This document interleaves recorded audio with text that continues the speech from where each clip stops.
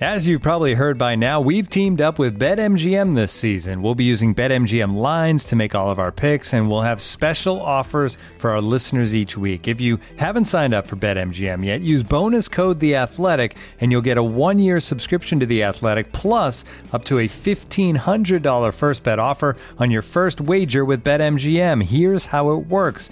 Download the BetMGM app and sign up using bonus code The Athletic.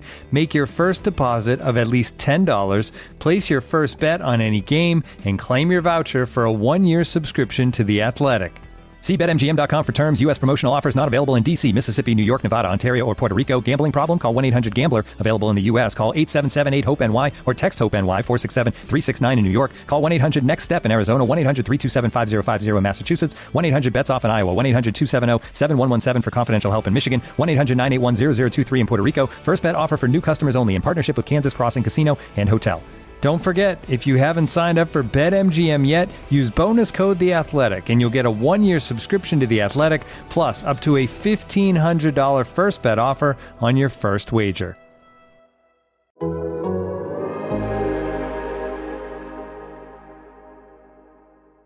To your mother, it's time for another episode of Birds with Friends. Just a trio of feathery brethren weathering any season to see the Eagles eating teams like Scrammy's topped with cheese. It's Philadelphia, Bo, Sheila, and Zach kicking it cooler than 3 penguins till Zach runs off with his valet keys. He's a real nuanced goose. Pull up a branch, get loose. It's time for some juice on some Birds with Friends. The early bird gets the worm, but prefers getting turned like a turn on some Birds with Friends. Bo, Sheila, and Zach coming at you with stats and things flapping their wings on Birds with Friends. All I know is Zach said he has a game where he'll don't read both 7,000 words, and I said I'm in. Let's go. Let's do it. And so the purpose of that's what I needed was not to get at least one more reader. Hello, everybody. I am Bo Wolf, joined by Zach Berman and Sheila Kapadia. On this episode of Birds with Friends, we will talk about the latest lack of news on the Carson Wentz front, and we will do our annual Flu World Order. So plenty of stuff to get to. We've got old friend Kent producing the podcast tonight. Marissa's on vacation, so those of you familiar with the extended Birds with Friends universe will appreciate that.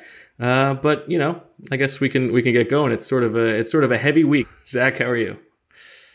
I'm doing well. I'm excited for this podcast, but you referenced obviously a heavy week. There have been losses in the sports journalism community over the weekend today, and so so that's what you were referencing. So I'm doing well, excited for the pod, but obviously heavy heart regarding those specifically.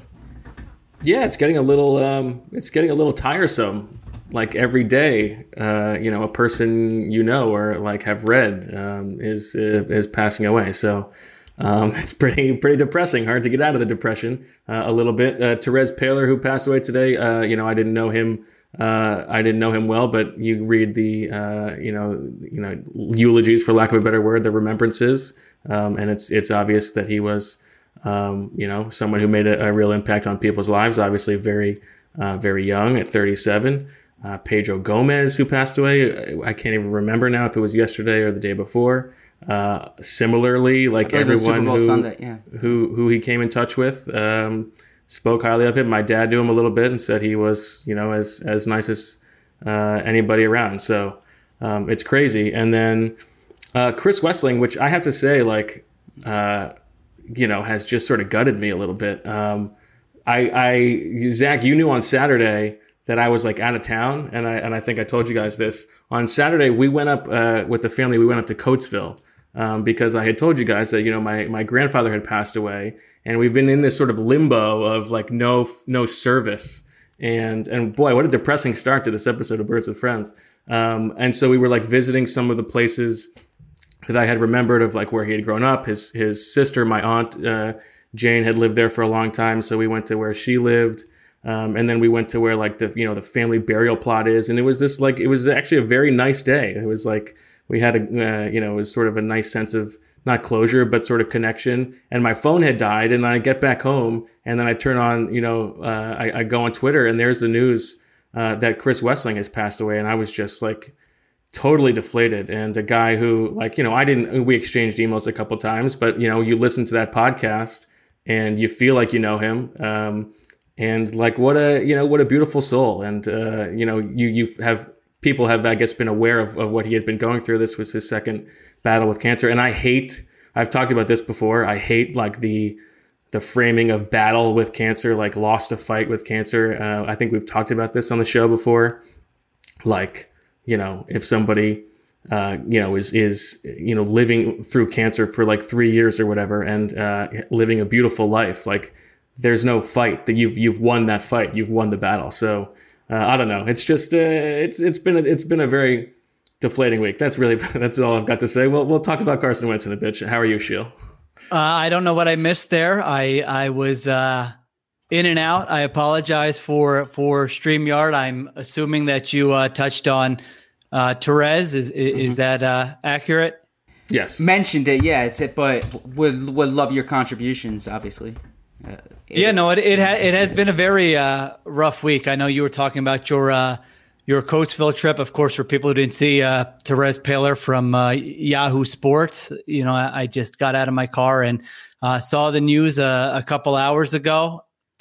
Couldn't believe it. I mean, a widely respected writer, had read his work, did not know him personally, younger than I am, and just kind of shocking on top of what you mentioned, Chris Wesseling.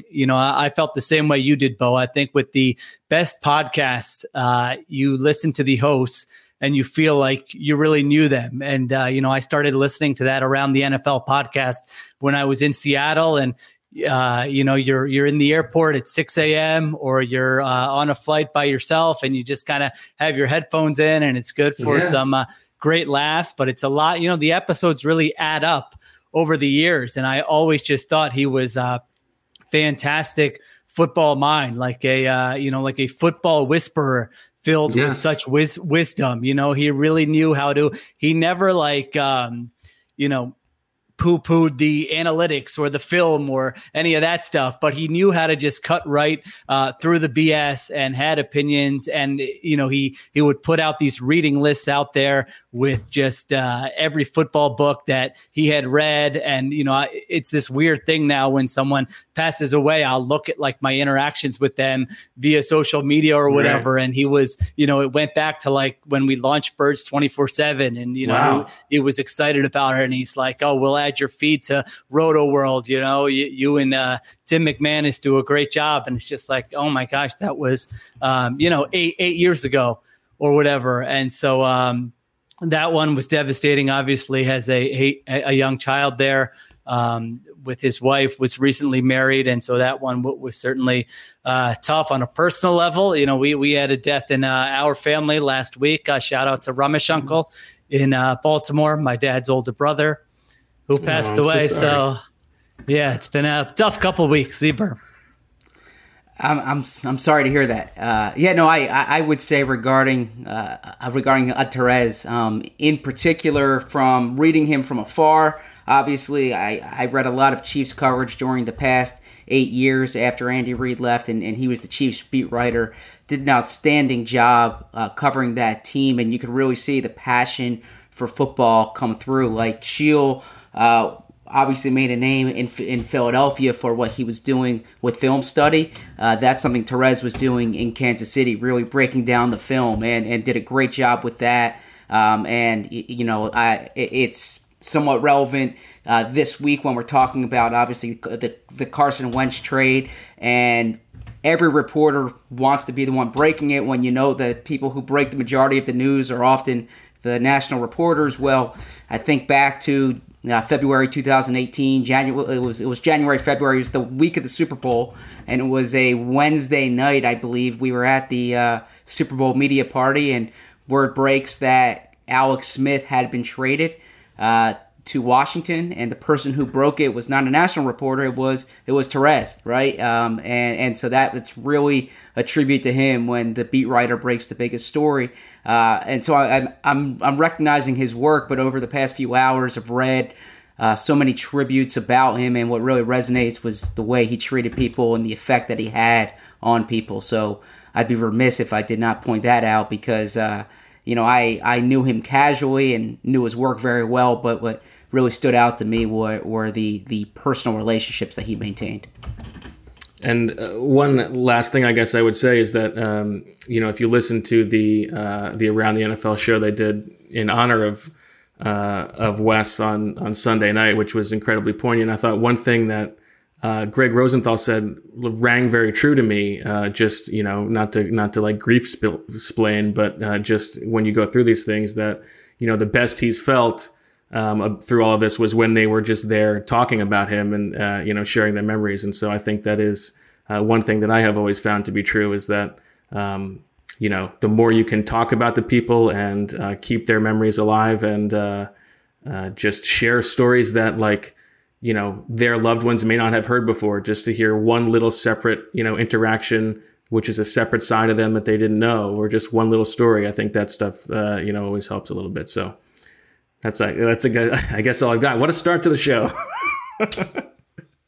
All right. Well, I guess I'm going to make you be the one who has to turn things around, Zach, and turn us around. But why don't we send it over to the Stone Cold Newsman after that start and give us the latest on the Carson Wentz news.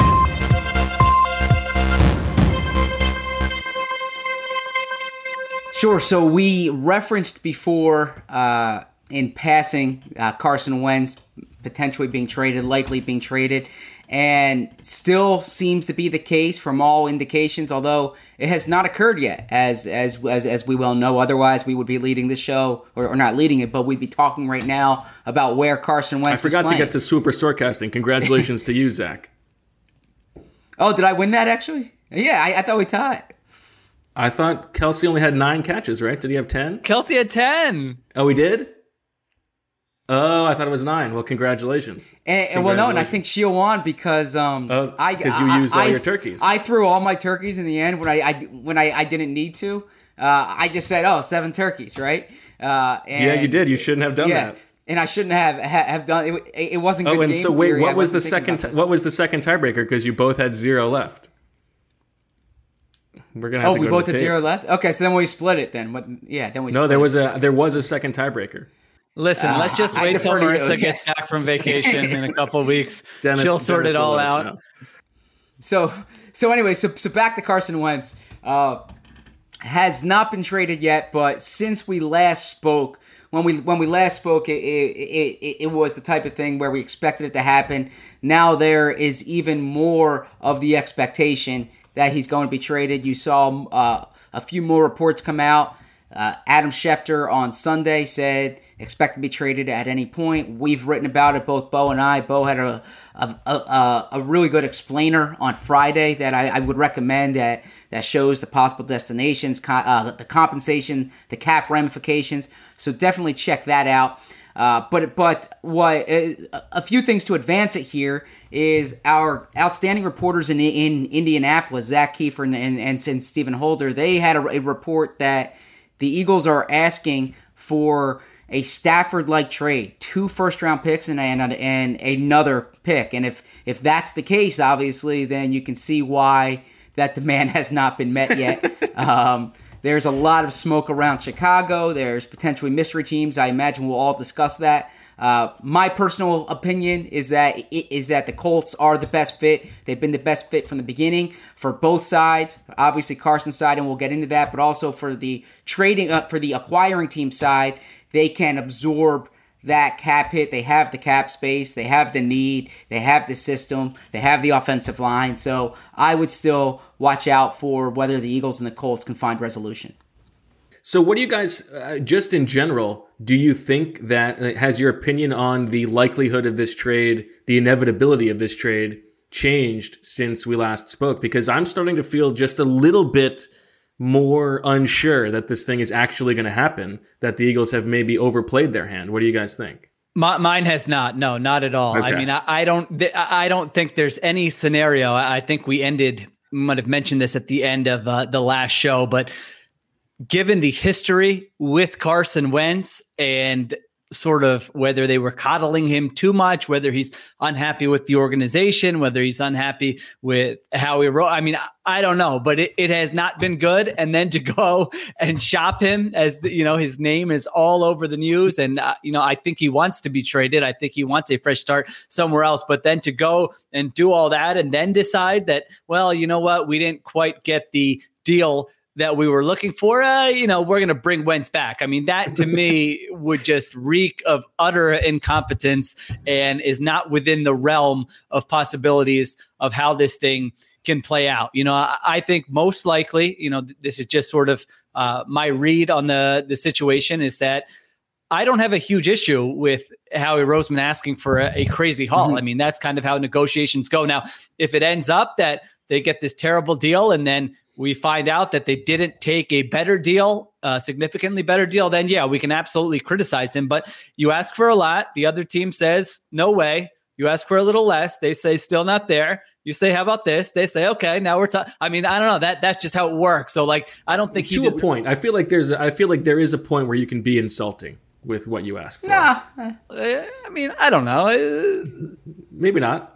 That's Howie Roseman's reputation, though, right? I mean, I think Peter King or somebody had written years ago that this is somebody who has a reputation of he has to win the trade. Now, you could look at recent trades and really say it feels like they haven't won. There haven't been trades where you look at them on paper and say, wow, they fleeced the other team. I mean, it feels like it's been a while since that. But I would agree that Indianapolis remains the most likely team. I think certainly they've tried to drive the price up. They've tried to get other people involved. I think eventually it'll be Chris Ballard saying, listen, this is what we're willing to give up. We're not going all in on them. And Howie will say, all right, you kind of called my bluff. It's the best deal on the table. And that will end up being the team. But we'll see. Who knows? There is more of an unpredictability to it now than it felt like there was, 72 hours ago. So my answer to Bo's question is that my opinion has not changed here. A matter of fact, it has been further fortified. You've seen in Green Bay management come out and say we're not trading Aaron Rodgers. You've seen in Houston Nick Caserio come out and say we are committed to Deshaun Watson. If there are reports out that your franchise quarterback's going to be traded, the easiest thing to do if he's not going to be traded is to say, is to come out and say, we're not trading Carson Wentz, right? And we've discussed this for a month now. Ever since Jeffrey Lurie was cryptic after firing Doug when he referred to both quarterbacks as assets. And after Nick Sirianni did not give the firm commitment to him, we've discussed this. So there's more smoke out there. The thing that we'll eventually learn more about is how this relationship deteriorated. The Eagles are going to have to take a hard look at what they did to create to create an environment that allowed that relationship to deteriorate. Certainly Carson Wentz has a lot with this too. But I agree with Shield to the extent that you're always asking for a lot in negotiations. Like we all know, negotiations are about leverage. If there's another team involved, if there's more than one team, if there's a market, that's how you get more out of a trade. Now, teams can call your bluff, and the other part is if there are other options for the acquiring team, that's their leverage, right? So if the Colts or the Bears or another team say, you know what, we would rather trade for Sam Darnold, or that's the risk that the Eagles run. So when we talk about the timing, there's really no impetus for having to do it now. I think Bo did a good job outlining the timing of the contract, so the third day or fifth day of the league calendar. But really what you're trying to do is you saw the Stafford domino fall. You're trying to get ahead of the next domino, because once a team acquires another quarterback, then there's a team off the board and that market thins.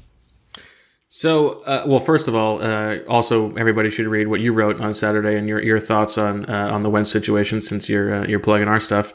I don't think that it's less likely that he's going to get traded, but I think what has changed in my mind is like the expectation that it seemed like, last Thursday or whatever, that the Eagles, it was going to happen quickly. They're going to get a nice haul, and we're all going to be like, wow, I can't believe what they got. And now I think it is starting to look like something that may drag on a little bit.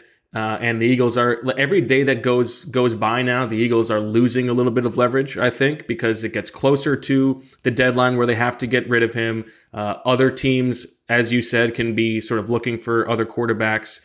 So that's where I am right now. Now, it could happen tomorrow and we see what happens. But a couple other thoughts on just like the rumors that are out there. And I want to see what you guys think about these.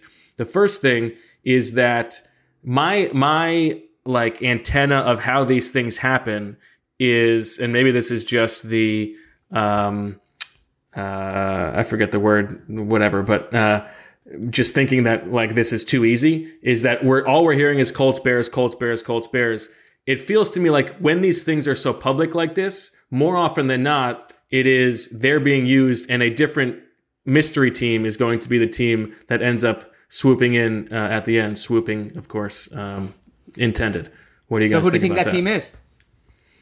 I think it could be, I think it's the same guys we've talked about before. It could be the Patriots, although I think that would surprise me. It could be the Raiders, who we've talked about.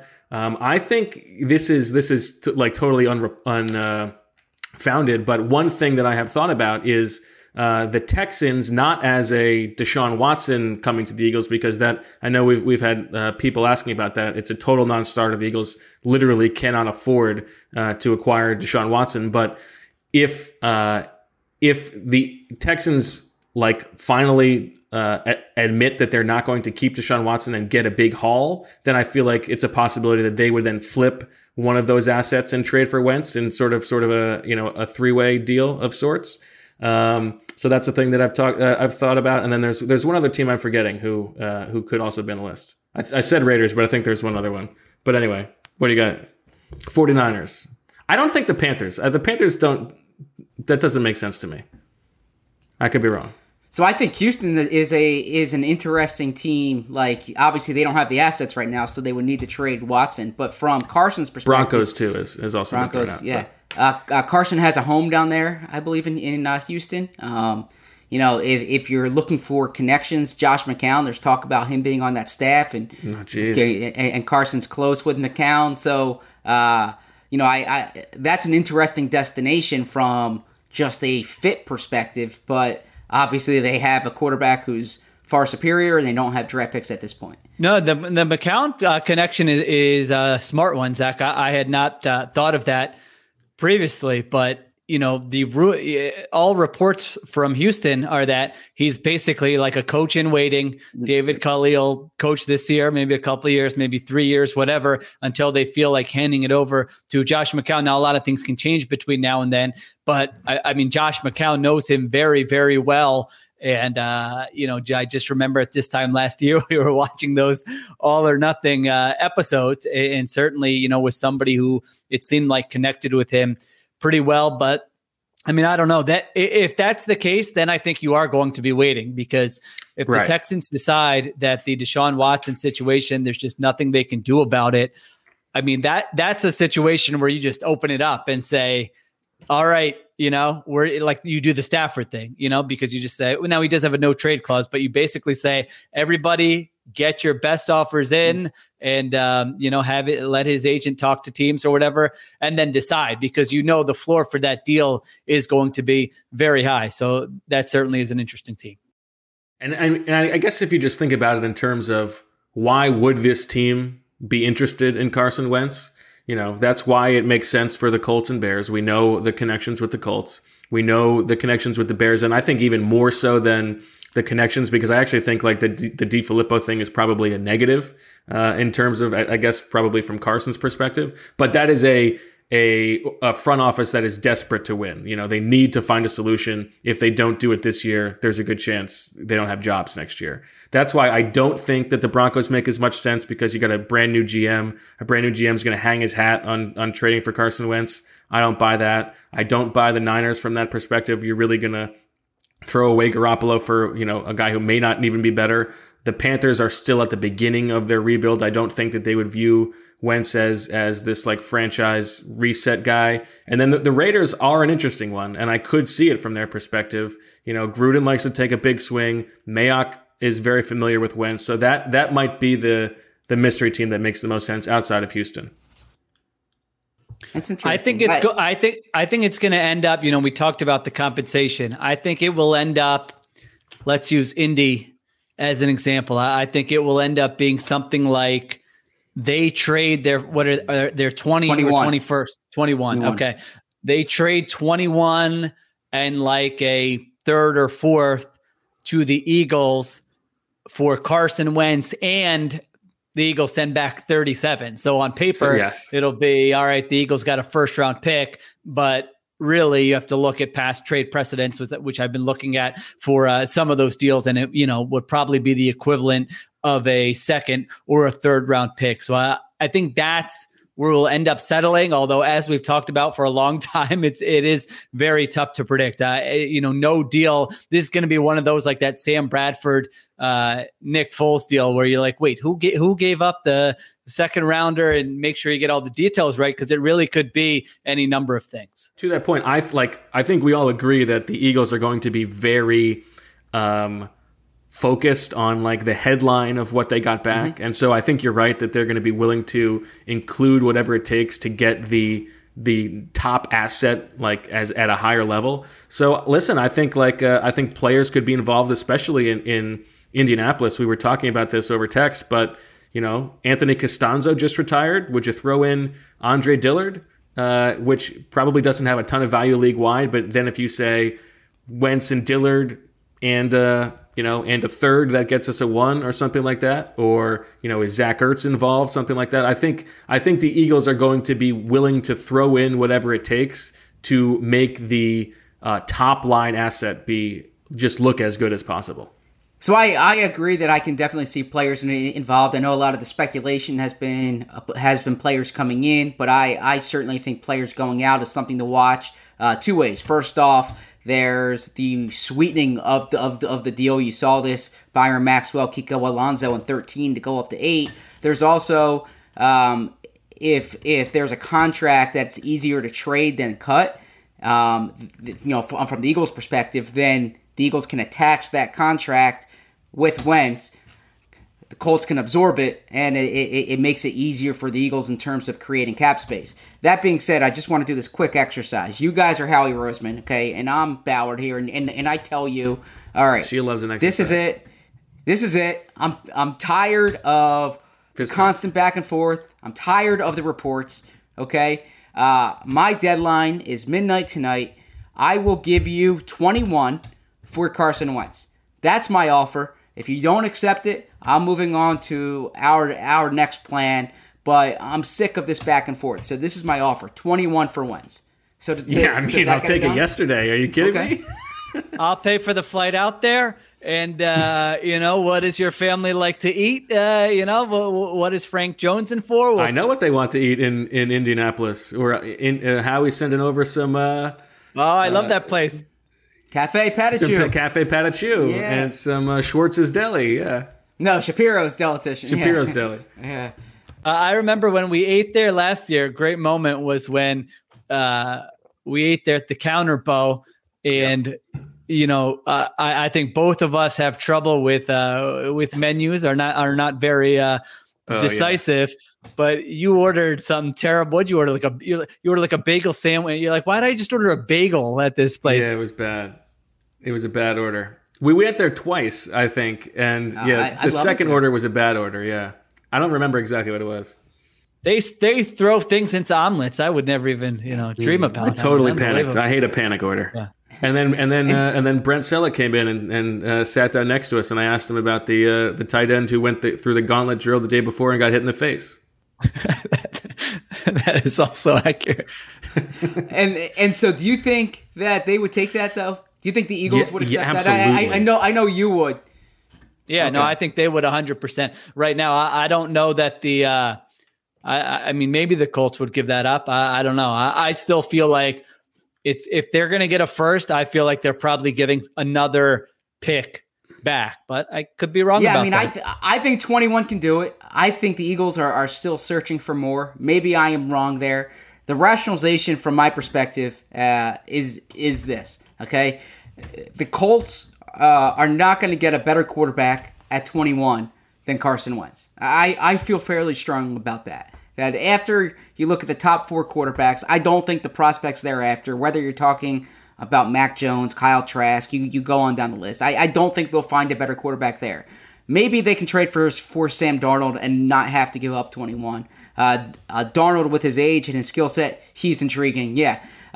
Maybe they can sign a Jameis Winston or trade for Derek Carr. But if they believe in Carson and they believe Carson can be fixed, if Matt Ryan is available, then I think a lot can change. I would imagine San Francisco, I would imagine San Francisco would get involved in that situation. But for now, let's say Carson is the top guy for them. The Colts like Carson. I can see it being a clean 21 for Carson, but I think the Eagles want more. The fact that the Stafford package is out there, also the Jay Cutler deal has also been discussed as precedent. Jay Cutler was traded for 2 firsts. The Jay Cutler deal. Yeah, I think the Eagles view like trading a 28-year-old quarterback, okay, that despite the year he just had, they view as like as a starting quarterback, franchise caliber quarterback, but at least starting quarterback. I think they should get more than a first-round pick. 21 is less than they got for Sam Bradford, and Sam Bradford's stock was probably lower than Carson Wentz's is. No, it couldn't have been. It couldn't have been. I mean, the Vikings were desperate. Carson Wentz's stock should be very, very low. And this goes to a point that I was going to say. You know, you wrote about the other day, Zach, like the Eagles' history of being able to drum up, trade interest in like lower level guys. But there is also a very recent history of them completely misreading the marketplace. And this is what they have gotten themselves in trouble with in the draft. It's why they tell us that, oh, we loved all these guys, they just got picked before us. Well, that's your fault for misreading what the league thought of these players. And I think right now, if it is true that they are really wanting a Stafford Hall and that's what they're waiting for, and that's not just posturing, I think that's ridiculous. And it could cost them. Like if they get offered 21, they should take it yesterday and take it. I mean, think about it, if you're Chris Ballard and he's asking for more than 21, I mean, you can say, Howie, you bet this guy was one of the worst quarterbacks in the league last year.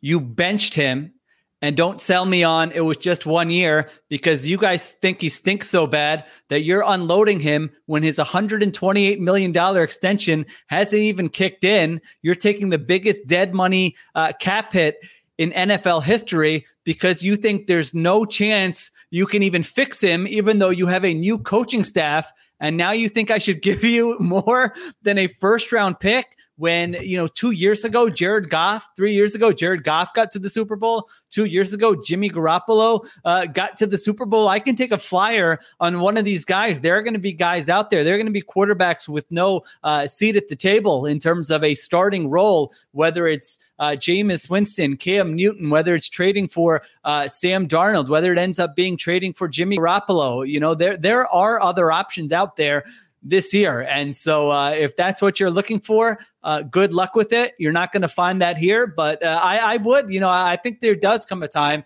when he may need to, if you're the Colts or a team that's interested, you do say, listen, take your time, but we're not going to be sitting around here waiting for much longer because we need, especially the Colts. I mean, the Colts are the one team that literally do not have a quarterback on their route. Like if they had to play a game this weekend, they could not play a game. They would have Jacob Eason. They would have Jacob Eason. I don't count that. All due respect to Jacob Eason. Wow, shots fired. Former number one prospect. Jacob Eason catching a stray.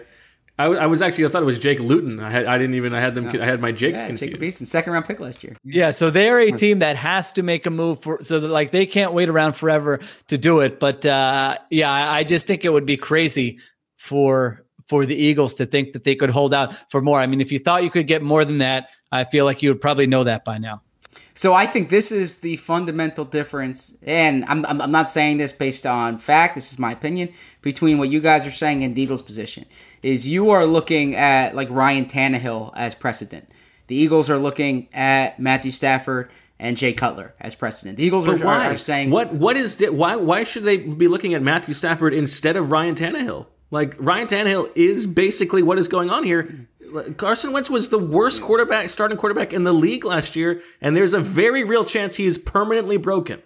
I think there is more of the ability to rationalize 2020 than there is to overlook like 2017 to 2019. Sheil had a brilliant tweet the other day. Joe Banner, the longtime Eagles president, he confirmed that Sheil's the voice of reason here, as usual. Right, and I thought Sheil. I don't even say this in jest. I texted Sheil that night, Bo can confirm, and I said you can write a column based on that tweet. It's a great take, and basically, well, I'll defer to you.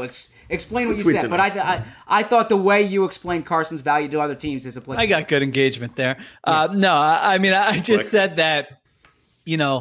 I'm trying to think of what I even said. Oh yes, so I think if you are another team looking to trade for Carson Wentz, you're saying, all right, 2020 was an outlier. He had 14 different offensive line lineups. He didn't have a great supporting cast. The coach, all right, somebody just said, read the tweet, John J. Patterson. I think that's a much better idea than what I'm doing. This is why we keep you guys around. I have to go into 20 minutes on it when I can just read this in 90 seconds. Bo, go ahead while I find it. No, I think the general point, and you will say it better than I will, but it is easy to explain away why Wentz was bad this year, and I wrote this in the thing. The difference between Wentz and Goff is you can talk yourself into from the outside. Jared Goff was successful because he had Sean McVay and this good offensive system around him. The way that Sean McVay is viewed league wide is that he was getting the most out of Jared Goff, and so if Jared Goff wasn't good enough for him, he's not good enough for anybody. Whereas the perception of the Eagles right now is probably that they are a dumpster fire. They just fired the coach. They drafted this guy underneath them. So they're the ones who messed up Carson Wentz. We can fix him. And I think that is the difference between he and Goff, at least the way that the Eagles are hoping he's viewed. And the flip side to that is if you're selling me, if I'm Chris Ballard and Howie's telling me that, well, then I say, then you fix him. Like, if you think he's so good, then he doesn't you want keep to come him back, around. though. Well, yeah, I know, but call his bluff.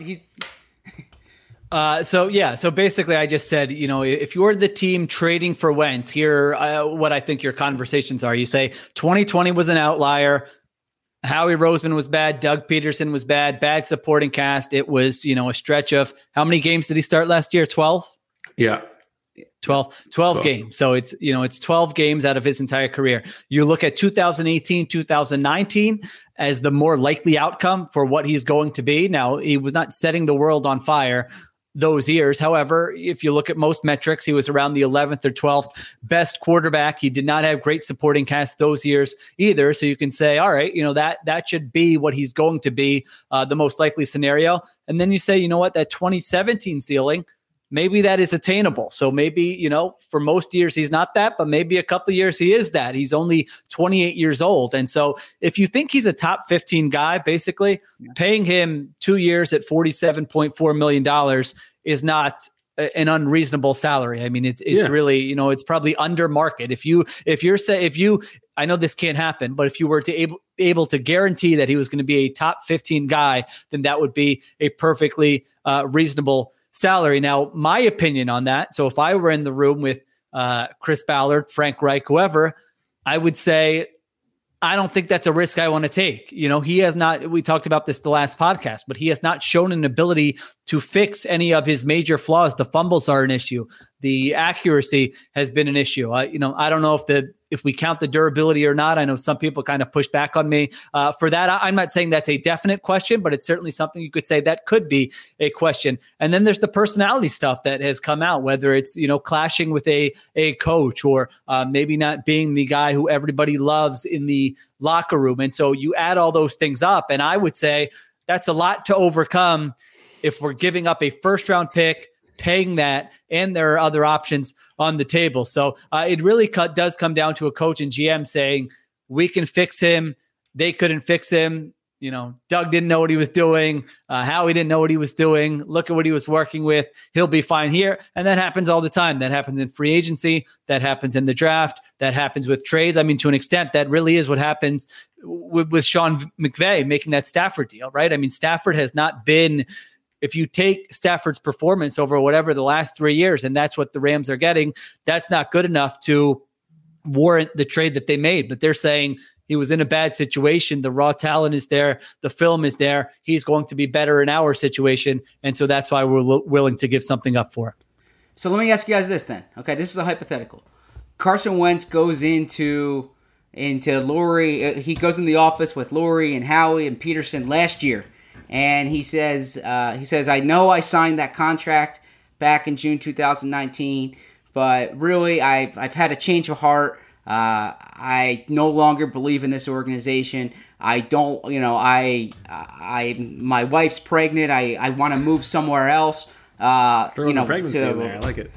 Or no, I was just all right. Is that true? I didn't even know that. No. This is last year. A year ago. Okay, so this is before 2020 exists. I'm just saying he walks in, and basically says what Nolan Arenado said. I've lost faith in the organization. I want to be traded. You guys suck.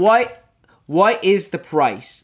What is the price that the Eagles get a year ago? And the reason I bring that up is because if one can rationalize 2020 as the outlier, I know you can't eliminate it from discussion, but my feeling is asking for 2 first-round picks a year ago would not have been outlandish. So trading 1 first-round pick now after a year you thought was an outlier could essentially be rationalized as a discount almost.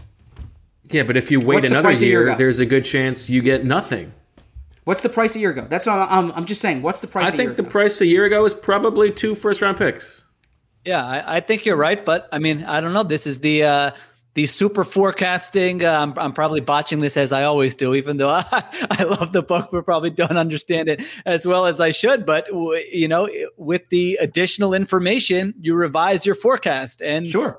You can't throw out what happened in 2020, the way it happened, the new information that came out, not just with his performance, but with his issues with Doug Peterson and taking to coaching and all those things. So I do think you have to take all those into account. DFOP Ryan Jones says that he thinks that the 2018-19 version of Wentz is very overrated. You look at those with rose-colored glasses due to beating 4 poor teams at the end of 2019. And I do agree with that to an extent. At the same time, we're dealing with such a small sample as it is that, if those were the first 4 games of the season, I just take it as a whole. We're not throwing out the 4 games every other quarterback had against the, 4 bad teams. And so it is a fair point. I mean, really after 12 games last year, we probably were voicing a lot of concerns about Carson Wentz, but I do think you have to include kind of the more games you can include, basically, the better. I think that's right. Any other pregnancy news to break? No, I wasn't. I was just referring to a year ago. I walk in, if he just said, I want to go, it would have seemed odd a year ago, right? He had signed his contract 6 months earlier. He brought them to the playoffs, started his first playoff game. So I was just spitballing in that scenario. That's all. And it's worth mentioning, it's hard to imagine a more perfect trade target than the Colts. We talked about this, but because they have so much cap space, because they are a team, a playoff caliber team without a quarterback, and because Frank Reich, if you go back to the pre-draft process, Doug Peterson said he was the guy who, more than anybody else, was standing on the table for Carson Wentz. He was the one who was sold over everybody. And they've got Press Taylor there now. If they don't want him, then you're not getting what you're asking for. So it's an interesting. If I'm another team, why would I outbid the Colts when they're the team who is incentivized more than anybody else and have more information to go get it? Because good quarterbacking is a scarce resource, and if you believe Carson's a good quarterback, we've already discussed the other potential quarterbacks you can get. If you need a quarterback and you're not drafting in the top 10 this year, or you're not drafting in the top 5 this year, let's say, I like Sam Darnold more than most, but he comes with far less of a track record than Carson Wentz. Who else are you getting to be your quarterback? And frankly, this is why the Eagles situation is not so encouraging either, because it's not as if the Eagles are moving on from Alex Smith to go with Patrick Mahomes. It's not as if they are trading Jared Goff because they think Matthew Stafford's an upgrade. They're making this move essentially because it's like an ugly divorce, right? Like both sides, or from Carson's side, he doesn't want to be with the Eagles, and from the Eagles side, I guess they just don't want to try to fix it, right? I don't know if the Eagles are a better team the day after they trade Carson Wentz, and so for acquiring teams out there, I understand Carson had a bad year, and I'm not like you can't eliminate that from conversation. But I think a reasonable person can argue that Carson's the best option for an acquiring team that's not going to draft Trevor Lawrence or Justin Fields or, I mean, it depends what you think of Zach Wilson or Trey Lance, but Lawrence or Fields, let's say. Yeah, I think that, the right point that Bo made, I mean, Howie obviously knows that. And so, that could certainly be a factor in, all right, let's really try to drive the price up. They feel strongly that Reich wants him, but I mean, it is Ballard's final call there, so he's the one who's trying to instill some discipline. They took a big swing for DeForest Buckner last year, but other than that, I would say they've been, I don't know if conservative is the right word, but they haven't been the team that you're going to just, go and fleece, or they're going to have a price on somebody who they say we 100% want this guy and we'll give up whatever it takes type thing. And so it's strange. I mean, it feels like there are a lot of, now there's Russell Wilson rumors, there's Derek Carr rumors. Yeah. It almost feels like every team is, I don't know if any of those are real or not. Yeah, it is a wild off season for sure. I feel like I had something else to say, but I can't remember it. So whatever. Michael McDaniel, you can go to hell. Sorry, go ahead. The last thing I would add regarding the Colts is I think that's a good market for Carson too. Like it's a good situation, not just from a football perspective, but certainly it's less of a pressure cooker than Philadelphia. It's a Midwest market, and the other thing is it's you're coming to a team that has had 3 different starting quarterbacks during the past 3 years, right? If he goes to certain situations where you're replacing someone or there's a big shadow looming, I mean that's that's essentially what the issue has been in Philly, has been that looming shadow. Now the whether it was Nick Foles, whether it was the drafting of Jalen Hurts, I think that and by the way, that speaks to Carson too. If both of those factors were major issues for him. But if you go to Indianapolis, I don't think you have that. You're viewed as the answer, and I don't think you're dealing with the type of baggage or scrutiny that you have in Philly right now. Anecdotally, like other teams' fans bases are not excited about Carson Wentz as the answer. But anyway. Yeah, that's true. Let me ask you this question before we can probably move on to the next segment, but I have a piece coming out tomorrow where I'm doing like a look ahead power rankings, but basically I like that. Good idea. Ranking every team based on the chances that they are contending for a Super Bowl next year. 2021, that's it. Oof. So, where would you, just off the top of your head, where would you think the Eagles would rank in that mix? Like 30th? Yeah, I would say 29, maybe. Yeah, I'll go 29. I think I had him 30th. 30th. Wow. It was a crazy exercise to do because I don't know that they're going to be like a 4-12 team. I think they certainly could be mediocre, around hovering around 500, but their ceiling for next year is so low. Like there's no. Totally agree. I think I said unless Jalen Hurts is Russell Wilson and Nick Sirianni is Bill Walsh, that there's like no path. There are other teams you can sort of paint a picture for. Well, all right, you can kind of talk yourself into. There are there's probably a handful of teams, 5-6 teams, I would say, where you're just like, there is zero scenario where this team can contend for a Super Bowl next year. And they're one of those teams. And that kind of just puts into perspective. I did that assuming a Wentz trade, although, you probably could say it if he's back, maybe he catches fire. But that kind of puts into perspective where they are going into 2021. Yeah, I think they've probably got a better playoff chance than most of teams at the bottom, just because they play in the NFC East. But yeah, the Super Bowl upset, I agree, is not there.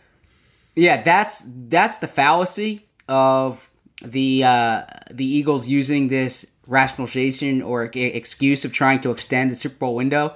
Like, this isn't the Cavs trading all their assets because LeBron James might leave and you're trying to like capitalize while LeBron James is here. Basically, like, the Eagles are saying we have nothing now, so we could have gone 9-7, 9-7, and then 4-11-1, right? Like, they keep explaining this like, well, we knew we were going to be in this situation. Yeah. It's the price you pay. But they have nothing to show for it besides 9-7, 9. Like, it's like that to me is more damning than the situation they're in. It's that they say, well, they keep talking about the strategy like the strategy was so fruitful. Yes, that's a great point. I don't think fans would be upset right now if they say we're going to take it on the chin in 2021, but we had this great run to show for it. They did not have this great run, and I think they convinced themselves that they did. Well, they were an Alshon Jeffrey drop away from the Super Bowl, as Jeffrey Lurie said. And I think that's a great point, and they would have been in better shape then and now if they had made different moves, if they had infused some youth into the team. I guess the last thing I don't think we should go into this because it's too deep of a topic, and we can save it for another time. But I am like just fascinated in the way that Carson Wentz is going to be received.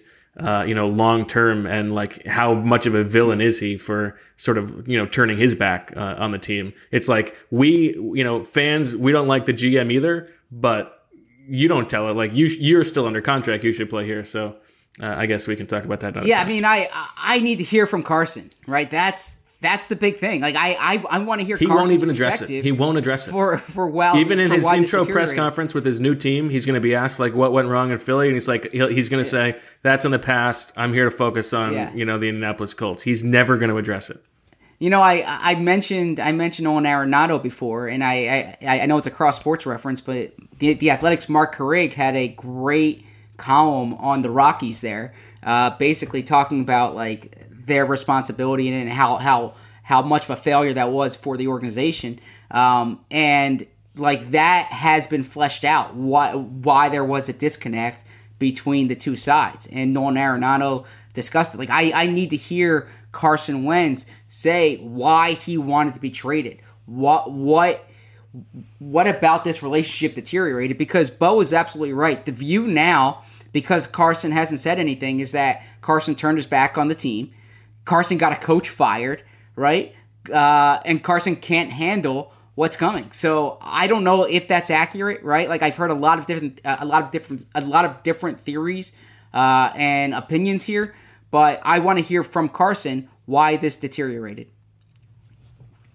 Okay, we'll have plenty of time to get in whether he says anything or not.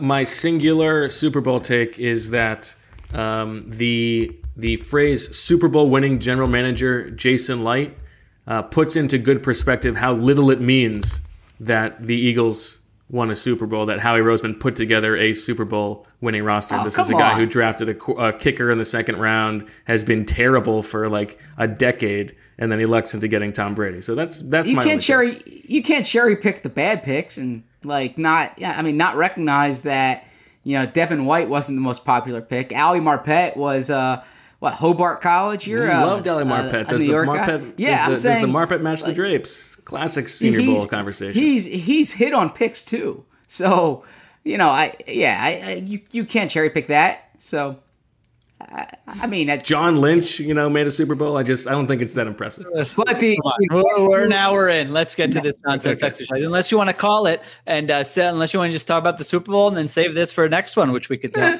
It's okay. We'll get into it. We've done the work. It's the first time we've prepared for a podcast in a while. Okay. Looking for an assist with your credit card, but can't get a hold of anyone? Luckily, with 24/7 U.S.-based live customer service from Discover, everyone has the option to talk to a real person anytime, day or night. Yep, you heard that right. You can talk to a real human in customer service at any time. Sounds like a real game changer if you ask us. Make the right call and get the service you deserve with Discover. Limitations apply. See terms at discover.com/creditcard. And now, 2 pigeons bemoaning the fact you can stream DirecTV satellite-free. You see this? A family watching baseball on DirecTV with no satellite dish in sight. Let's heckle them. You call that changing the channel? Choke up on the remote, buddy. I hope getting all these games on DirecTV makes up for your mother not pre-chewing your sunflower seeds. DirecTV has the most MLB games. Visit DirecTV.com. Claim based on total games offered on national and regional sports networks with choice package or higher. Availability of RSNs varies by zip code and package. High-speed internet service required. Terms and restrictions apply. Okay, so we have the Flu World Order, which was an accompaniment to the article that Zach and I posted today on The Athletic, going through the Eagles free agents to be and a few other players on the roster, whether we think they're going to be back in 2021. For those of you unfamiliar with Flu World Order, there are 24 players on this list, and the three of us have gone through the exercise of ranking them 1 to 24, 1 being the player we think is most likely to be back with the Eagles in 2021, and 24 being the player we think is least likely. And there are 2 separate categories here. There are the impending free agents. For those players, the question is, will they be on the Eagles roster at any point in 2021? So this is the Richard Rodgers corollary, or rule rather. So if a guy doesn't get signed right away, but gets signed as a fail-safe midway through next season, that counts. Then there's a separate category for the players who are currently under contract, players like Carson Wentz and Alshon Jeffrey and Malik Jackson and Andre Dillard and J.J. Arcega-Whiteside. And for those players, the question is only, are they on the Week 1 roster? So if you think they're going to be traded before the start of the season, then you would put them lower on your list. Are we clear on the rules, gentlemen? I mean, not really. I spent about 3 minutes on this bad boy. I don't know who some of these players are, but, I have numbers next to them, so let's go. Okay, sounds good. And, of course, I am, I believe, a 3-time defending champion. Doesn't surprise me. Doesn't surprise me either. Come with the king. Okay. Why don't we start with the man who may never leave the Eagles? Let's start with Jason Peters. Let me just give the Cliff Notes version. So when we say a low number, that means we think the player will be on the Eagles next year. When a low number, meaning 1 or 2. When we say a high number, 23 or 24, we think there's no chance of the player coming back. All right. And always a fun exercise, because you start at you've got your top, your bottom, and then you just got to sort of fill it out in the middle. Yeah, I would disagree with fun exercise. Jason Peters, I've got at 18. I have at 19. I have at 19 as well. Wow. Nothing to discuss there, really. Not much to discuss. Only not at the very bottom, because you could see a scenario where 8 offensive linemen get injured and hasn't signed yet. Or you could see it's a Stoutland thing. Yeah, Stoutland's back. We need a swing tackle. I don't know. Yeah, you're probably right. An injury probably would be the way to get him back. Okay. Next up, we have Jalen Mills. Jalen Mills from this year. 4. Ooh. I've got Mills at 7. I have Mills at 10. Ooh, this is an interesting one. So, listen, the Eagles they're going to have, if the Wentz trade goes through, they're going to have no cap space. They're going to have to move mountains just to get under, and they're going to have regardless not be able, of whether it goes through. Well, if it doesn't go through, they can still they restructure him. I guess they could. Yeah, no, they're in bad. They're right. Well, they're in bad shape regardless. But if the trade goes through, they've got no room to sign anybody. I think maybe they would, if they bring him back, I guess they would commit for 2 years, because they're committing for 2 years anyway. God, what a disaster that would be. Wentz coming back would be I think Mills on that. I think Mills would like to come back, and they don't have any starting safeties right now because Rodney McLeod's hurt. You might like Kayvon Wallace a little more than I do, but even he is an overlapping skill set with Mills. But I think Mills might be willing to come back for something close to the minimum, and the Eagles don't have anybody else who can start there. So I think of the real free agents, he's the likeliest to come back. I mean, he was a free agent, unrestricted free agent last year, and there was no market, and he came back, switched positions for 1 year, $4 million. So I can't imagine what he did this past year is going to change that drastically. Now, Jim Schwartz is no longer there, so they might just say, we're not even entertaining that. We want nothing to do with him. But, there aren't a lot of great players on this list, so that's why I had him at 4. Yeah, I mean, I will say that I geared my lower numbers or higher numbers, however you want to phrase it, to players who are already under contract, as opposed to, for the reasons we mentioned, like signing guys, especially veterans, are going to be difficult unless it's the minimum. He has to be like a player that they really want. But Howie did draft him. Howie likes him. Jalen won't find a more inviting depth chart than what the Eagles offer. Where do you guys have Alshon Jeffrey? Okay, we're jumping here. 22. 24. I also have him at 24. He is my dead last. I mean, what would the scenario be where he comes back? Yeah, I'm curious to know who Zach has below him. Yeah. Zach, why don't you tell us? Who do you have at 23? Well, actually, I will say this. I initially did not have JJ and Dillard okay. in our because we didn't do that exactly. And so then when you guys texted 24 and like 5 minutes before I came on today, I was like, wait, I only have 22 here.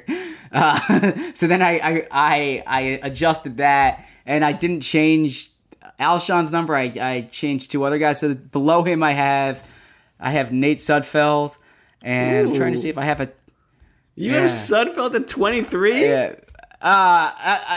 And Josh Perkins. I think you have a chance to get screwed on both of those guys. I might. I mean, honestly, I did not put much thought into that. That was a last minute scramble. I have Sudfeld at 6. I have him at 11. Really? You have Sudfeld. I know Jeffrey Lurie said they need someone to play backup quarterback. Yeah, I mean, I think that they would have someone who can help with the system, right? Someone there are enough guys with a background. What if they can't afford it? I mean, is Nate going to want to come back here? I sort of agree with you, but like who's going to listen? Let's stop with the charade of Nate has 400 options. What do you mean does Nate want to come back here? True. Who is he? Deshaun Watson or something? Deciding to play? Come on. That's true. Yeah, I mean, I've got an 11. Honestly, I think it's very possible. Yeah. The other scenario there is that they have a quarterback gets injured and Sudfeld doesn't have a job, and then he joins them, mid-season. That's a good point too. That's a good point. Very possible. Jeffrey did say he's outstanding. I unstoppable. I haven't been able to stop thinking about that Week 17 game against the Giants. I mean, he wants to be a starter in this league. Maybe. And then you have Perkins at 24. I have Perkins at 17. I have Perkins at 17 as well. Oh, there you go. Oh, I mean, that's a very reasonable. That's a very reasonable Week 13. We need an extra tight end. Perk is on the street. We sign him. Okay. Where do you guys have Malik Jackson? Wait, by the way, with Alshon. I have him at 23. Malik Jackson and Alshon Jeffrey are basically already released. Their contracts have been restructured so that they're going to get cut with post June 1 designations. Yeah, so I've got him at 22. Okay. All right. I was just going to make my point about Alshon. Alshon, from what I understand, loves Philly. Wants to live in Philly. They're going to cut him, right? I don't know who's going to sign Alshon, to be honest with you. So maybe this is like a cut and sign for a league minimum in August if someone gets hurt. So that's why. Okay. That's why I was saying that. Yeah. And then where do you have Malik Jackson? Malik Jackson. Let me pull this here. From this year. I have Malik Jackson. I'll go at 20. in order from now on, so you don't get confused. No problem. I have Malik Jackson at 20. Okay. 23 for me, 22 for Shield. Okay, where do you guys have Nickel Roby-Coleman, who was a free agent? Ooh. I shouldn't have jumped around because I'm confusing the listeners. Malik Jackson and Alshon Jeffrey are both under contract. Everybody else has been a free agent so far. Josh Perkins is a restricted free agent.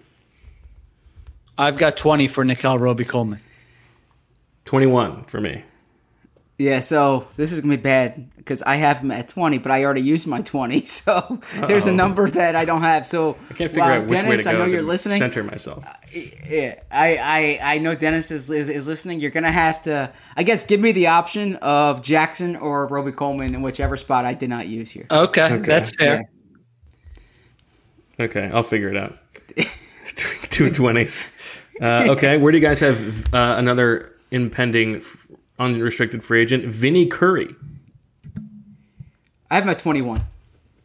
16. 16 for me, too. Oh, cheating off my paper.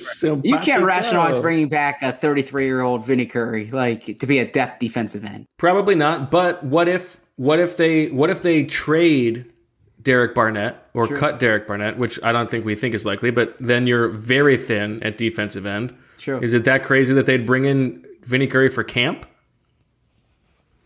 It's not, and Vinny loves it here, and he lives in South Jersey. Would love to be, so I can see that.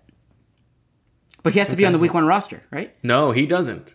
He's a free agent. You see, all right, he just has to be. He just has to be in camp for 1 day. We should decide if a ceremonial 1-day contract counts. No, I mean he still should not be back. Okay.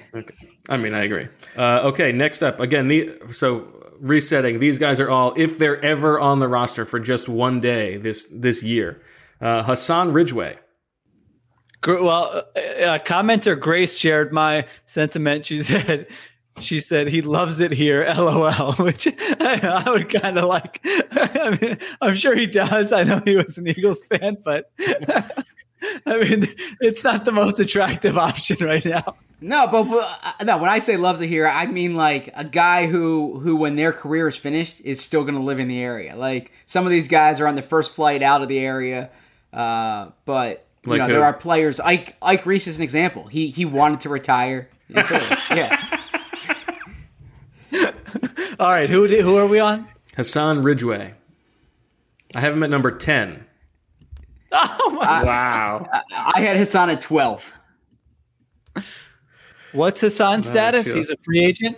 He's a free agent. I think they would welcome him back as a third defensive tackle. The problem is he can't stay healthy. Like you'd like that guy to be on the field more. He hasn't played more than 7 games in each of the last 3 seasons. That's right. 1 year, and they were desperate to get rid of him. They flipped him for a 7th-round pick. So, but Gannon was not the defensive coordinator. Grace is holding you to it. When Vinny Curry retires, we need to revisit where he's choosing to live. He's not. You think he's gonna get a moving truck for all those Jordans? He's staying right where he is. He's the whole room. That's true. All right, what do we got? All right, next up, the man who was the biggest swing in last year's Flu World Order, the man they called Dick Rod, Richard Rodgers. 15. 13. Oh, you guys are low on my man again. I've got him at 9. Oh my God. I think he was good last year. Well, you're going to do better as a third tight end if he signs for the veteran minimum? Yeah, I think it's very reasonable that they'll bring him back for the minimum. No, listen. Maybe. Just try to get somebody with a little upside, please. Yeah. He was the best tight end in the league for like 3 weeks. All right. I can't. I literally have reached my quota of talking about Richard Rodgers on this podcast. Doesn't know the offense. Justin I don't Fields want to hear elsewhere. his name. I mean, I hope he has a great career. I don't want to hear his name again. Good guy, though. Yeah, good guy. Let's do Strap. Cravon LeBlanc at 13. 8. 11. Wait, who was 8? You were 11, Zach. You were 8, Shield? Yes. I'm at 13. So I'm a little bit lower on Strap coming back. You write a great piece on the piece about him, and then you throw him under the bus at 13. Listen, when I was staring down this list, there was a lot of pressure as a 3-time defending champion. I'm not going to piss down my leg, okay, with this pressure, and I got to call it like I see it. Piss down your leg.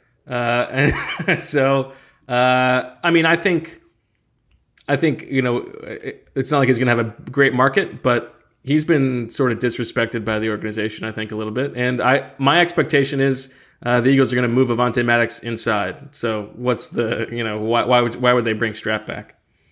The little depth corner, feisty guy.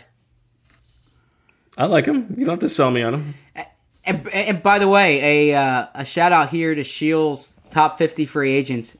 Terrific column. It's a resource you should bookmark. But I bring that up here because all these guys here were like, they're not going to come back, but there's not really a market for them either, right? Right. There was no one on Shields' list from the Eagles. There was no one on like the other receiving votes from the Eagles either. So this is a situation where some of these guys like might be veteran minimum guys with no other opportunities elsewhere, or few other opportunities elsewhere.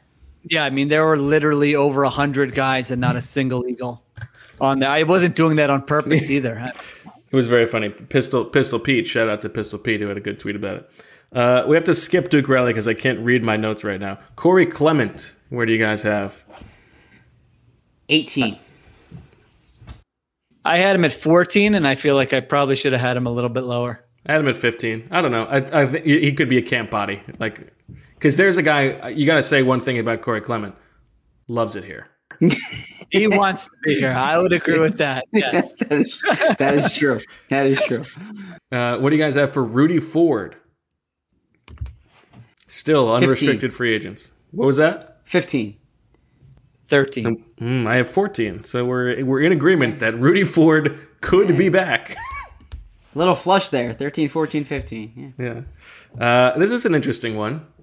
The man they call White Snake, Nate Gary. Where do you have the This is an former interesting one. dime linebacker for the Eagles? Like 3-down linebacker is what I mean.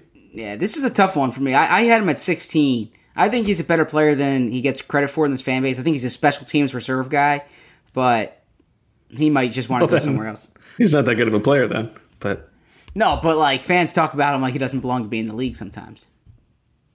I had him at 12 just because they do need to have linebackers on the roster, and I'm not sure anyone's knocking down the door for Nate Gary. So I could be wrong, but I had him at 12. I have him at 18. 18. Okay. Oh, another guy, one of your go-to interviews, and just, man, unbelievable. A shout out to a comment to Rohit Verma. I said it was flush. It was a straight, not a flush. So thank you, Rohan. Good. Thank you for keeping Zach accountable. I can't read what I wrote for Duke Riley. What does that even mean? What do you mean? Your number? You don't know what number? Yeah, I have a bunch of scratch outs. It looks like a 14, but do it last. I wish I had that option before. Let's just skip it because I can't read my thing. Yeah. All right, now we get to the other restricted free agent. Other than Josh Perkins, there is Cameron Johnston. Now, of course, the Eagles have a punter on the roster that they signed to a futures deal, Aaron Siposs. Do not let the Siposs go down your leg. I have Cameron Johnston at 3. Oh. I had him at 5. 7. I literally had no idea what their punting situation was. So yeah, so he's another Australian. I have him so high because I don't think he necessarily is going to be the punter next year, but no one's going to sign him to they'll probably renege his rights, bring him back as a competition in the summer, and see what happens. That's my guess. So there you go. All right. Now we get to the players on the roster, and I think this is an interesting way to frame the Carson Wentz conversation. Wait, what about the exclusive rights guys? We're not doing the exclusive rights guys. How'd you get 24 then? We're not doing Boston Scott, Greg Ward, Alex Singleton? No, those guys are all coming back. Oh. All right, my list is so screwed up then. Zach, I put it in the email. That part was in the email, but I don't blame you. Listen, I've been through it before, but maybe it's years of experience. My list is so screwed up here because I had Singleton 2, Scott 3, Ward 4. All right, so you just I don't know who you don't have. Did you not follow that next list of guys who are under contract but could be gone? Do you have Fletcher Cox, Brandon Graham, Derek Barnett? I have, yeah. I have that. So. Okay. Well, let's let it ride and let Dennis and Marissa, you guys can do like a private Zoom and figure it out in a couple of weeks. I will take third in this All right. in this game. Carson Wentz. I have at 8. 8? What? Are you nuts? So you think he's coming back then? I don't think he's coming back, but he is here. 8? What do you mean? I you mean, don't the think next he's coming guy back? after that is Richard Lewis. So it's not like I don't think they're bringing any of these guys back. I have Wentz at 23. Carson Wentz is not coming back after all this. I don't know if Howie Roseman brainwashed you with something. You don't do what they've done and then bring Carson Wentz back. It's untenable. He doesn't want to be back. They've shopped him all around the league. He's gone. I agree with Shield, but I have him at 14. Oh my gosh. I just think the odds are, I mean, it's still a long shot they sign on any of these guys. That could come back. Now, if they keep him, that clip will come back to bite me like the Dick Rod one did. But, all right. You never get bitten by the dick rod. Okay, Derek Barnett. And this is an interesting one, I think, because, we put out our thing today. Both you and I, Zach, expect the Eagles to sign Derek Barnett to an extension that lowers his cap hit this year and is backloaded. Mm-hmm. And there's a lot of he's a polarizing player to the fan base. I think there's a lot of talk that he's very overrated. He's a below average starter at defensive end. The Eagles should just cut him and save the $10 million. And I don't agree with that. I don't think he's a great defensive end, but he's 25 years old. He's a starting caliber defensive end. I think he is an average defensive end. You look at the the Kapadia pass rush index for defensive ends, pass rushers 25 years or older last year, guys who played as many snaps as he did, there's like 4 guys ahead of him. And it's like Joey Bosa and these like really good pass rushers. He's better than Romeo Okwara, who's going to get paid a ton this offseason. And like the state of the Eagles organization where they have no good young players at all, they cannot afford to just let go of one of the few starting caliber players on the team who are 25 years or younger. And if you get rid of Derek Barnett, then all of a sudden, Brandon Graham's got 1 or 2 years left. You've got him and Josh Sweat and nobody behind them. I just think it would be, outrageous if they move on from Derek Barnett. So I have him at 4. Yeah, I have him at 8, but mind you, I used 2, 3, and 4 on exclusive rights guys. So you've got him at 5. Yeah. Or you got. I will send this at yeah. So, I will just bump everyone up. Just take your next 3 guys and bump them up. Yeah, fair enough. Okay. I have Barnett at 3. I think he is because I think can be an annoying player to watch. He's like. I don't know if dirty is the right word. He certainly has hits after the whistle or feistiness. Maybe you like some of that, but I would say he's an above average defensive end. And at his age, there would absolutely, if he were a free agent this offseason, I mean, Dante Fowler got $15 million a year last offseason. I don't know that, he's a better player than Derek Barnett. So I think there's upside that if a coach can come in and kind of unlock him, that you could have a really good player, and the floor is like a fine starter, and they have no good young players. So, I mean, this isn't someone who you're really going to regret giving money to, I don't think. He's going to be a starter. He might not live up to those expectations, but it's not going to cripple your franchise to pay him a big contract. So, yeah, I would keep him. And by the way, if they're going to move on from him, like if they were going to trade him or they were going to cut him because they don't want to pay the $10 million, they better they better sign Sweat to an extension before then, because they would have no leverage with Sweat otherwise. Well, no, but they can't. They wouldn't do that because then they'd be raising Sweat's cap hit. They would have to wait until during the season. But my point is like Sweat would have all the leverage in that case because, like you mentioned, Brandon Graham's 33 and they have no one else. So yeah. Okay, Brandon Graham. I had Graham at 6, but so move that up and that becomes 3. I have him at 2. I also have him at 2. Or okay, yep.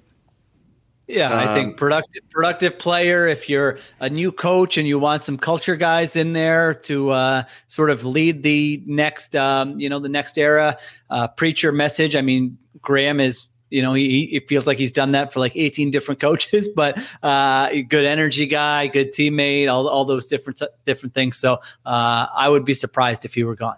So would I. I only have him behind our next player, Fletcher Cox. So I have it number 1 because there's a slightly better chance, minusculely, that Graham would be included in a trade, I think. Fletcher Cox, the amount of money that the Eagles would save by extending him or restructuring his contract is like essential to their calculus for getting under the cap. So I think he needs to stay, and they need to rework his deal.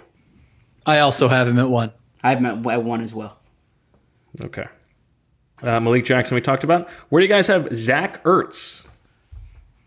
I have Ertz on this list, I have him at 10. God. Now is that 10 or is it 7? Yeah, that gets bumped up. But yeah, I have him at 10. So it's 7? I can't see him. I have him 12. Oh, boy. Wow. I have him at 21. Wow. The guy gave a tearful goodbye. Like, Tuma, did you guys not see that? I thought you were in on that. So did Brandon Graham before he was a free agent. That's true. Yeah, he's shaking everybody's hands. So, I think he's probably gone. Ertz isn't a free agent, though. So the only way you keep him is to sign him to are you keeping him on this current deal? That doesn't seem wise to me, given your cap situation and the fact that he's already unhappy. Are you going to extend him? That doesn't seem wise to me, given his age and your other issues. I mean, I feel like it's a given that he's gone. So I agree, and he, I think he's ready to go. This is it for him, and he's not going to be back. But it was interesting when Sirianni gave the Dave Spadaro interview before his press conference. Like, one of the few players he mentioned by name was Ertz. And if he wants to play 12 personnel and he doesn't think he can get that second tight end, maybe they try to reconcile it and say, like, it's a new staff, it's a new situation, you're going to be on the field a lot, that kind of thing. I don't think it's going to happen. But, again, this is not a very great list as it is. I don't think he's coming back. I think it's more possible that he comes back than, Corey Clement comes back. That's all. Well said. I don't think it's the craziest thing in the world, but where do you guys have Deshaun Jackson? 17. 19. 20. The only reason that I feel like there's a shot that Zach could get some points here over us is that you think about the Deshaun Jackson-Jalen Hurts connection. It's possible. He would want to come back? No? I don't know. Okay. And, right, he is under contract. We should say that. He's under contract, so they would be taking a cap hit by cutting him. Yeah, but they'd also be saving some money by cutting him. Of course. Okay. The two guys who are potential draft busts. Now, this is on the week one roster, so if you think they're going to get cut in training camp, you would have them higher. We will start with Andre Dillard. I have him at 5, which I don't. I think that's too high, but that's where I have him. I also have him at 5. Sheil, we've been very close. I have him at 7, but you can bump that one up as well. So that's a 4 for you? Yeah. Okay. And then where do you guys have J.J. Arcega-Whiteside? 9. 9. So I have to go through it 6 afterwards. Yeah, I'm sorry. I have to go through it afterwards. I also have him at 6. I apologize to our listeners for being scattered. I'm feeling good. I think the less research I did and not as much knowledge of some of these lesser known guys might have helped me out here. I'm feeling good about my performance. I think it's pretty possible that Arcega-Whiteside makes the team. I don't think he should. So where do you have Duke Riley? Did you figure it out? That's what I'm trying to figure out right now, if you could talk for 1 second. I have Duke Riley at number 11, based on the fact that they need to have a linebacker. Yes. I agree with that, and that's where I think that I had him around, but my numbers are fakakta now too. I had him at 15. 17, 18. All right. Who do I not have? 19, 20. Out post what's it called? Post production. That seems like a you issue there. Okay. I see. Thank you to All right. Kent. I've got him at 12. What did you have him at? I had him at 11. Okay. Next year, I'm going to make a Google sheet, and we will put all our answers in there. Okay. That's all I did. Yeah. Yeah, so I will do it that way. Okay. Why don't you guys send me your revised list so that I can put them together? Then I'll tweet it out. More work. I didn't screw anything up. Mine's You said all you did out there. you said you did a Google sheet. Just send me what you have. All right. Okay. All right. All right. Well, that'll do it for this episode of Birds with Friends. I think the commenters would let us know. Yeah. So make sure, as the lower third says, that you subscribe to Birds with Friends on Apple, Spotify, Google, wherever you listen to your podcasts. You can, of course, subscribe to The Athletic at theathletic.com/birdswithfriends for a handsome deal. And that'll do it. We'll be back, I guess, whenever the Carson Wentz deal happens. If it happens, what do you guys think? I think it's still happening this week. I agree. I think it's still happening this week. Okay. Well, in that case, we'll talk to you soon. If not, we'll talk to you next week. So for Sheil and Zach and Kent, great to see you, buddy. I'm Bo. Thanks, as always, for listening. And, of course, we love you. Birds with friends. Birds with friends.